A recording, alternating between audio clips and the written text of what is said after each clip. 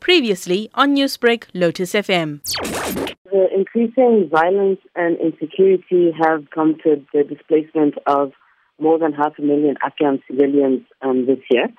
The full impact of the evolving political situation is not yet clear, but what we are seeing is a large-scale internal displacement within Afghanistan. So this is where the humanitarian crisis is currently unfolding. We are seeing some increase in movements of Afghans seeking safety across the border into Iran, but at the same time, many Afghans are not able to leave the country through regular channels, and they are being displaced within the country itself, and this is where UNHCR is trying to stay and deliver as much as possible and support the displaced people. The Taliban did announce an interim government in Afghanistan. I mean, their leader is on a UN blacklist and its interior minister is on the FBI's most wanted list. What is the feeling on the ground or the sentiment coming from Afghans at the moment?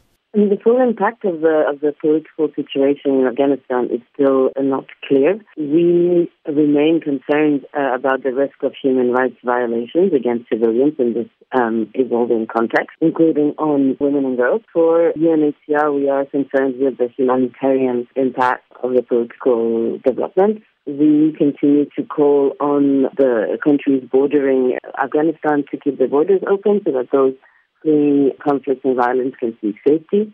And we have received assurances that women will be able to work and continue living their daily lives. And we hope that the political processes in Afghanistan will bear fruit into that. What do you foresee happening in the next few weeks in Afghanistan from your contacts on the ground? What are they saying? We are concerned with the humanitarian aspect of the crisis, not the political side.